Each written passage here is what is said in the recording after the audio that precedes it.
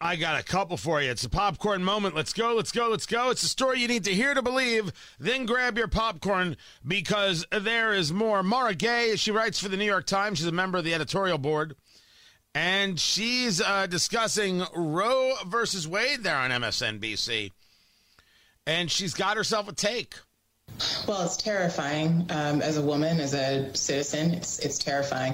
This is going to create a chilling effect. Again, this is not going to stop abortion. So what's going to happen instead is that as a country, we are going to allow the prosecution of, if not women themselves, and I do believe that's ultimately where this appears to be heading, and quickly, certainly people who provide critical health care to them, to which they are entitled, we are entitled as human beings. Abortion is healthcare. And I just want to say, I think this law in particular is disturbing because it really bears no impact on how life is actually made and how a woman carries a pregnancy. I'm going to get into more of what she says on Tony Katz today at noon. That's my plan.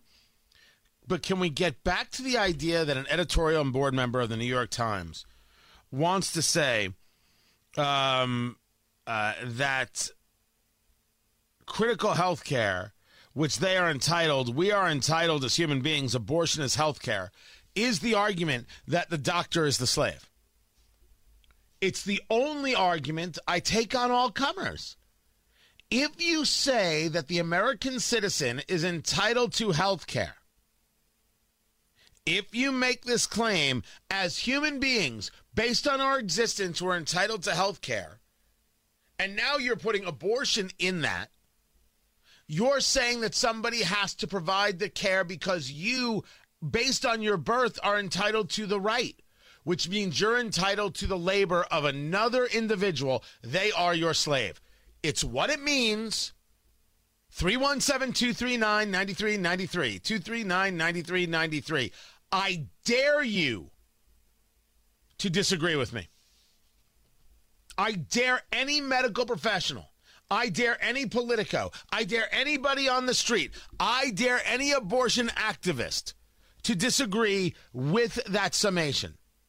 If indeed health care is a right based on being born, someone has to provide that care. So therefore, that person exists to satisfy your right of care. That's a slave. All comers on this one. But this wasn't the only one I had today of just total madness. No. You can't talk total madness without talking about Kamala Harris.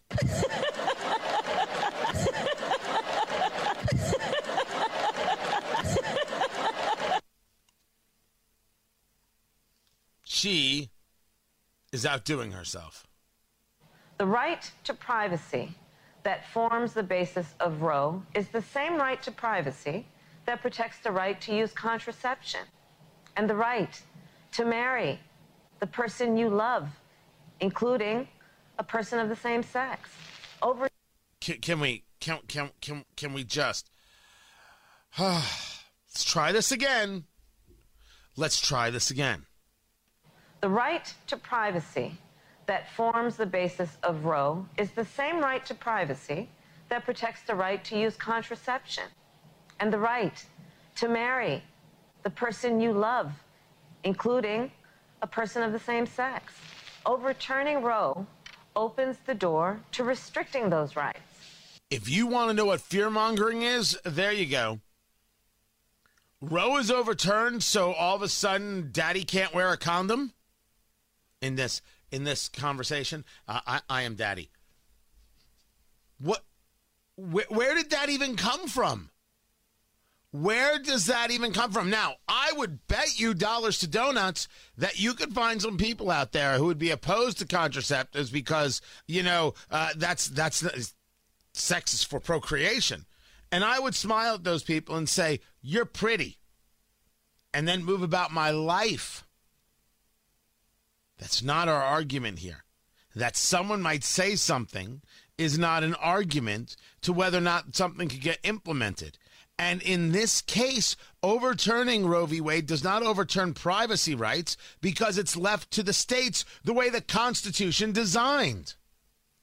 And has nothing to do with marriage, even though I believe in the overturning of Obergefell, which was the same-sex decision, because it was improperly ruled, creating the right out of whole cloth. Go pass the law, no problem by me. It was winning in states, no problem with me. Don't subvert the Constitution or decide a right exists when it doesn't exist. That simply is wrong to do. The fear-mongering there. Your rights are on the line. No, your rights as a citizen are getting abused by Roe v. Wade because you in the states had your rights taken away. You didn't get a chance to voice your piece. That's the story.